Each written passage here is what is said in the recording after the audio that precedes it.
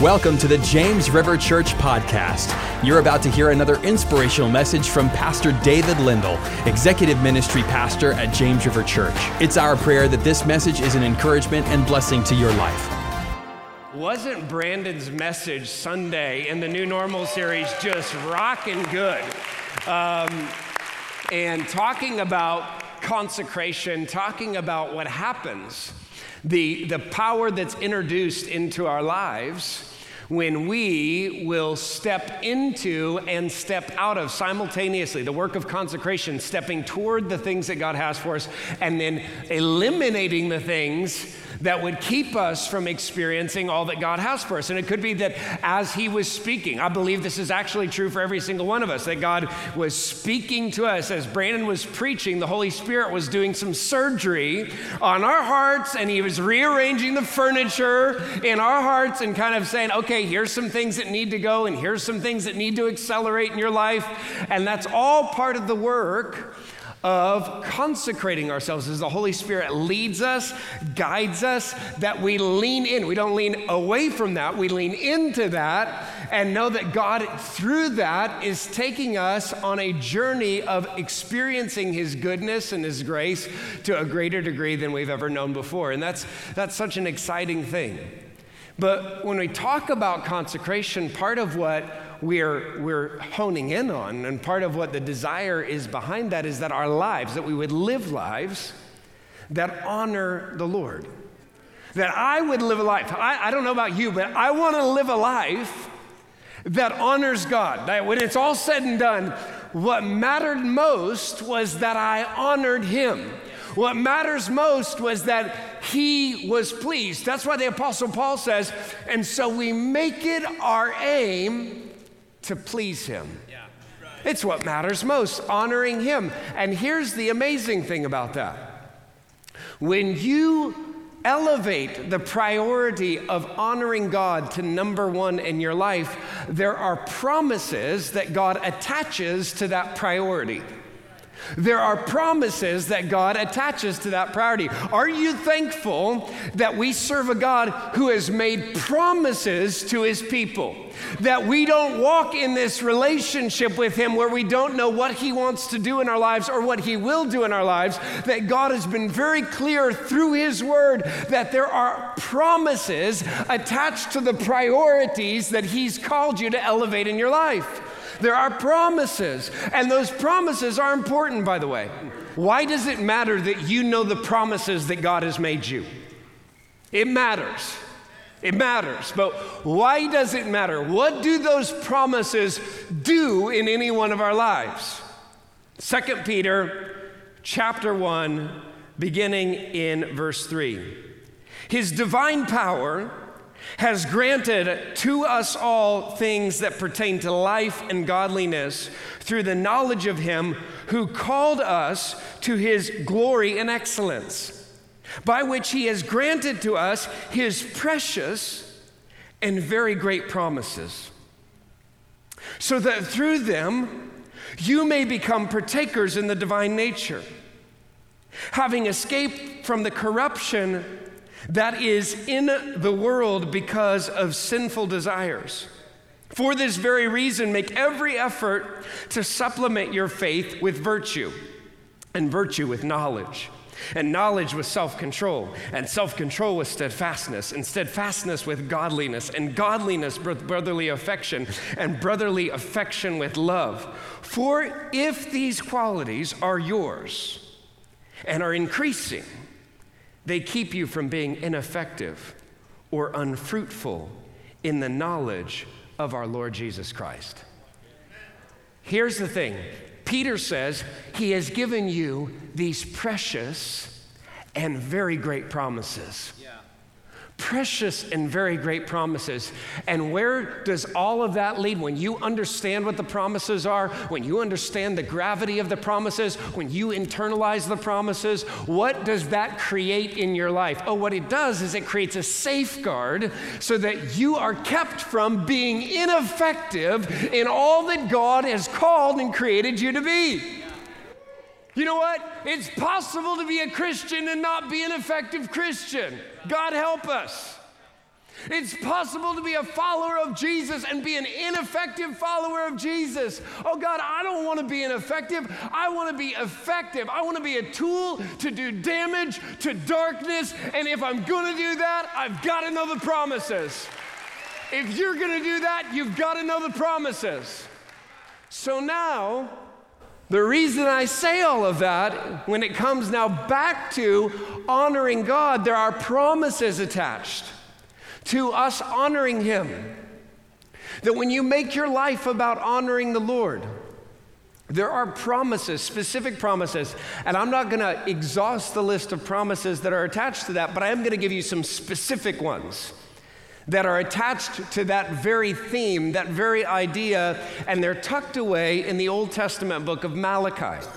So Malachi is the last book in the Old Testament. If you've got your Bible or if you've got a phone Bible on it, you might want to go there because I don't think, probably you've not spent a ton of time in Malachi. You may have, and that's great. But we're going to be in Malachi chapter 3 and verse 16, because in this passage, what we get are three promises. Three promises when you honor God. Three promises when you honor God. And Malachi writes this down in verse 16 for us under the inspiration of the Holy Spirit.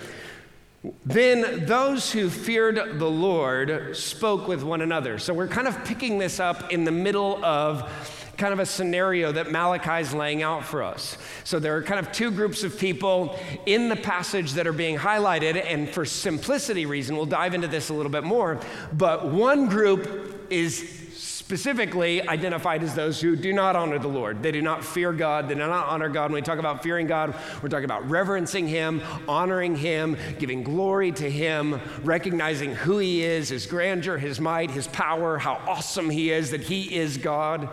So there's one group, and they're clearly not doing that. And then Malachi says, okay, there's this other group, and this is in verse 16. Then those who feared the Lord spoke to one another. The Lord paid attention and heard them. And a book of remembrance was written before Him of those who feared the Lord and esteemed His name. They shall be mine, says the Lord of hosts, in the day when I make up my treasured possession, and I will spare them as a man spares his son who serves him. Okay, what is Malachi pointing us to here? Well, I believe there are three promises embedded in these verses, and the first is this, that honor, when you honor God, honor gets God's attention. Honor gets God's attention. Go back to verse 16. Then those who feared the Lord spoke to one another. The Lord paid attention and heard them. It's so interesting because often when we think of God paying attention or listening or hearing us, we think of it in reference to God hearing our prayers. And certainly the Bible is replete with passages and stories and situations in which God tells us that He hears us when we pray, and He gives us insight into how He hears us and why He hears us and what prepares Him to hear us and us to be heard. All of that is in the pages of Scripture, but this passage is not about God hearing our prayers. So interesting. It's talking about a group of people who are honoring God, and what it says in verse 16 before it attaches it to a promise is Malachi says, then those who feared the Lord spoke to who? They spoke to one another. And so essentially what you have here, and this is so interesting, is that you've got people talking to one another about God. They're talking to one another about God, and God is listening in on their conversation. What are they saying? What are they saying? We don't know actually the particulars of the conversation that they're having, but we can surmise what they're saying based on the fact that it is contrary to what is being said by those who don't honor God. This is interesting. It seems to be, it must be, we assume, the opposite of what those who are not fearing the Lord, not those who don't honor God, are saying. And what are they saying? Well, when you go back up in the passage, you kind of get in on this whole situation and why we read what we do about those who are honoring God. Look at verse 13. Verse 13 says, "You have said terrible things about me." That's not a good thing. Like if God says that to you, that's not good. Not good at all. So this is setting up the situation where Malachi's helping us understand, okay, here's the other group of people in play here, and here's what's going on in their conversation. "You have said terrible things about me," says the Lord, "but you say, what do you mean? What have we said against you?" God says, "You have said, what's the use of serving God? What's the use of serving God? What have we gained by obeying his commands or by trying to show the Lord of heaven's armies that we're sorry for our sins? What good has it done us? Where has it gotten us? What has it produced in our life?" From now on, we will call the arrogant blessed. For those who do evil get rich, and those who dare God to punish them suffer no harm. In other words, those who don't honor the Lord, those who don't fear the Lord in this passage, here's the way they're operating in conversation. They are talking about God and they're saying, you know what, he's not reliable, he's not true to his word. I trusted him and nothing came of it. You know what, it seems like my neighbor, they don't give two hoots about God. They don't care about God. They're not interested in the things of God, and everything goes right for them and everything goes wrong for me. This is the conversation that is percolating in this group. And God says, here's the contrast. That's the way they operate. And Malachi says, okay, but there's this other group and they fear the Lord and their conversation is very different. And God listens to them talking to one another. And out of listening to them talk to one another, what we find out is it says that God paid attention and God heard them. Literally, God leaned in. So what is it that they're saying? What they're saying are things like this. God's trustworthy. God's true to his word. God, you know what? He will never let you down. His word says he'll never leave you or forsake you. And guess what I've seen? I've seen that God has stuck with me and his presence has saturated my home, and he's gone before me into meetings where I didn't know what to do, and he's provided when my back was up against the wall, and he's given me insight and wisdom, and his peace has blanketed my life and my marriage and my home, and in every difficulty and in every trial, he's been more than enough. That's the content of their conversation. God is good. It's all about God's character and God's goodness and God's kindness and God moving toward them in the midst of situations and settings where they didn't know what to do. Right.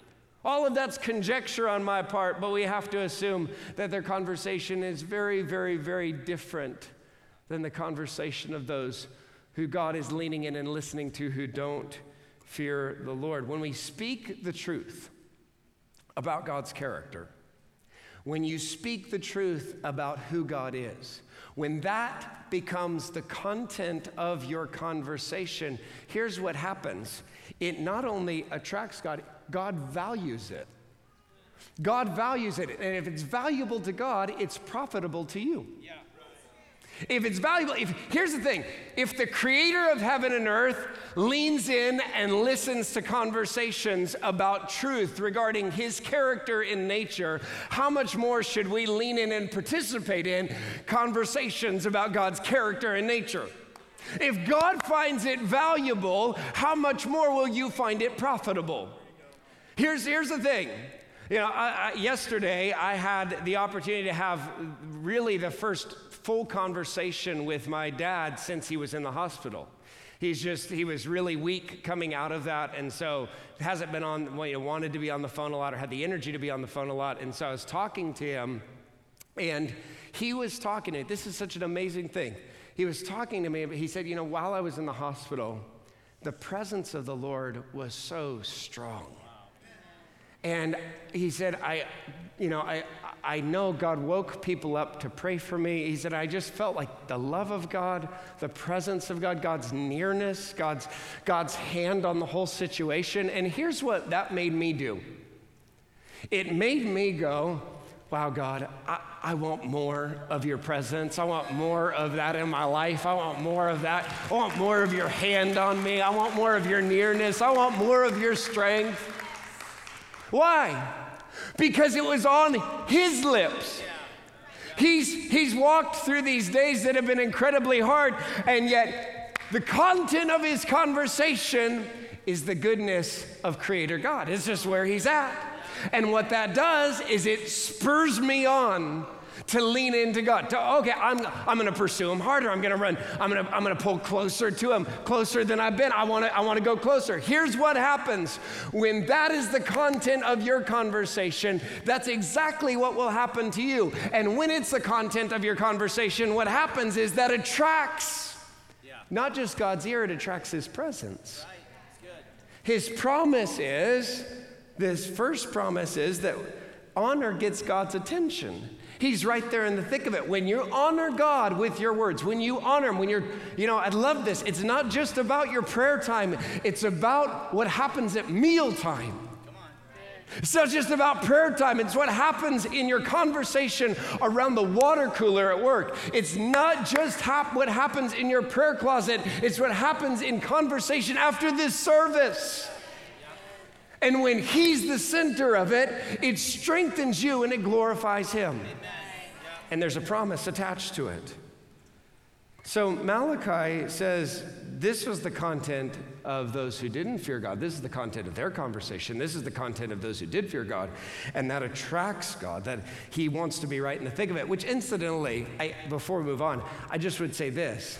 It's why the psalmist again and again and again says, I'm just going to talk about God. I'm going to talk about his character. I'm going to talk about his nature. I mean, have you ever noticed that? Like as you go through the Psalms, the psalmist is not just singing God's praise. He says, I'm going to tell other people about what God has done in my life. So Psalm chapter 9 says, I will give thanks to the Lord with my whole heart. I will recount all of your wonderful deeds. I will be glad and exalt you. I will sing praise to the Lord. Psalm 145, one generation shall commend your works to another and declare your mighty acts. On the glorious splendor of your majesty, on the wondrous works I will meditate. Shall speak of the might of your awesome deeds. Oh, the psalmist, he just can't get enough about talking about God. Because he understands when that's the content of his conversation, there's a promise attached to it. That's a good word, Pastor. There's a promise attached to it. So, honor gets God's attention, but also honor gets God's applause. Verse 16. Then those who feared the Lord spoke to one another. The Lord paid attention and heard them. And a book of remembrance was written before him of those who feared the Lord and esteemed his name. It's kind of an interesting couple verses there. A book of remembrance was written before him. So that phrase, book of remembrance, that's only used one time in the whole Bible, and it's right here. That is not a common phrase in Scripture, but that idea of a book of remembrance is not uncommon in the ancient Near East. And so in the ancient Near East, kings would have a book of remembrance written about the exploits of their kingdom or the exploits of their military might. So whatever was most important, whatever was most significant in the life of a king and in the tenure of his reign in the kingdom at that particular time, what he would do is he would have a scribe come in and they would write a book of remembrance so that they wouldn't forget the exploits of that king and that military under the leadership of that king and all the grandeur of the kingdom of that time. And so now what God says is, okay, so I've leaned in and I've listened to this conversation between people who are honoring me. And that so honors me. And it so brings me glory that not only does it get my attention, but here's how valuable that is to me. Here's how significant that is to me, that I'm actually going to have it written down in a book of remembrance. We're not talking about, this isn't the Lamb's Book of Life. This is a euphemism in which God is saying, this is how valuable honor is to me. When people honor me, when people make it their number one priority, when people fear the Lord, when people turn their attention, when people make me their priority, when people recognize who I am, when they recognize what I want to do in their life, when they recognize what I want to do for them and in them and through them, when they recognize me for who I am, guess what? I applaud that. Isn't that interesting that God takes our praise of him and then he rewards us for it? That he actually, in his glory, then he turns that glory back on us so that we get to, honestly, we get to reflect it. We get to share in the glory of it, the light of it, the grandeur of it, the beauty of it. But there are a couple of things when you think about that book of remembrance phrase. There are two, kind of the application there is twofold. First is this: the things you do to honor God in God's estimation are the most important actions and activities of your life. So if the king, so kings in the ancient Near East, if something great happened in the kingdom, what did they get? They got out that book of remembrance and the scribe wrote it down and said, okay, make sure this is a big day right here. It's a big day. Lots of great things happened today. Write all of that down. We don't want to forget that because this is the most important thing. These are the most important things that were happening in the kingdom, and I don't want anybody to ever forget it. So by virtue of that, God says, okay, when people honor me, we're going to put it down in a book of remembrance. Ergo, whatever you do to honor God, wherever you make that your aim, wherever you make that your priority, it's the most important thing about your life. Whatever you do to honor God are the most important actions and activities of your life. Okay, let's take it into the marriage realm. Whatever you do in your marriage to honor the Lord is the most important part of your marriage. It's the most significant part of your marriage. Whatever part of your career you say, I'm going to specifically make this about bringing honor and glory to God, that's the most significant part of your career. Whatever you make about honoring and glorifying God in relationship to your parenting with your kids is the most significant and important part of your parenting. And God says, I see it and I'm going to honor it. See it, I'm going to honor it. I'm going to write it down. The second, though, I want you to notice this: God will never forget the good that we have done in his power for his glory. He's never going to forget it. He never forgets it. It's so significant to him. He puts it down not just for the sake of remembering it, but for the sake of rewarding it. That God's desire and God's delight is to see his children, to see his people understand not just the value of doing it because it's the right thing to do, but doing it because when you do it, that's how life works best, and that's where God's blessing flows into your life. God wants to bless you. God wants to show you his favor in every single way. But that happens as you honor him. It says you're never going to do anything. I love that it's about, this starts with God listening to a conversation. Because here's the thing, you're never going to say something to encourage somebody and you just felt like, I just don't think they got it. I feel like I felt like I was trying to do something nice or something kind or something that God wanted me to, but I don't feel like it was received. That's never going to happen where God doesn't take notice of it. Right. That's good. You're never going to share the gospel with somebody and walk away and God not go, oh, well, better luck next time. Try again. They weren't very receptive, were they? No. You may in that moment feel like your evangelistic presentation didn't land, but God wrote it down. God wrote it down. God said, I'm going to honor that. He's never going to forget it. You may feel like you were generous and it wasn't well received. God wrote it down. Right.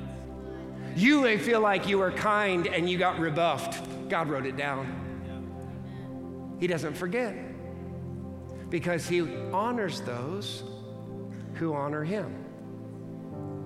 Honor gets God's attention. Honor gets God's applause. he honors people who honor him. But there's a third promise embedded in this passage, and honestly, kind of toyed with some phrasing, but I just decided to not have a third point and let the passage speak for itself. Verse 17 says, "They shall be mine, says the Lord of hosts, in the day when I make up my treasured possession. And I will spare them as a man spares his son who serves him. Then once more you shall see the distinction between the righteous and the wicked, between the one who serves God and the one who does not serve him." It's interesting. This reminds me of what Peter says in 1 Peter chapter 2. He says, "But you are a chosen race, a royal priesthood, a holy nation, a people for his own possession, that you may proclaim the excellencies of him who called you out of darkness into his marvelous light. Once you were not a people, but now you're God's people. Once you had not received mercy, but now you have received mercy." When you go to the end of Malachi chapter 3 and verse 17, or actually it's at the end of verse 18. He says, "Then once more you shall see the distinction between the righteous and the wicked, between the one who serves God and the one who doesn't serve God." What's the distinction? Well, the distinction is the third promise. The distinction is mercy. The distinction is grace. That the promise of a life that honors God ultimately is that you'll get the fullness of his mercy and grace that covers your life completely. Covers your life. You know, I think it's so interesting. We kind of get this foreshadowing of the cross in Malachi. You know, the people who say, well, there's, the Old Testament and the New Testament, I just don't see how the two interact. I'm just like, it's all over. It's all over. Even in this verse, he's talking about, if you honor me, here's the promises that you're gonna see come true in your life. And what does he say at the end of verse 17? He says, "And I will spare them as a man spares his son who serves him." In the New Testament, what does Paul say? He said, "He who did not spare his own son," but what did he do? He gave him up for us all. Guess what? Jesus wasn't spared so you could be spared. Jesus wasn't spared so that you could experience the promise that when you honor God, guess what? If you honor God, not only will he remember you, not only will he honor you, not only will he applaud what you do, not only will he write it down, but when the final note is played and life on this earth is done, he will welcome you as a co-heir with Christ. He will seat you in glory. Why? Because he's merciful to you, and he's gracious to you, and he's better to you than you could ever be to yourself.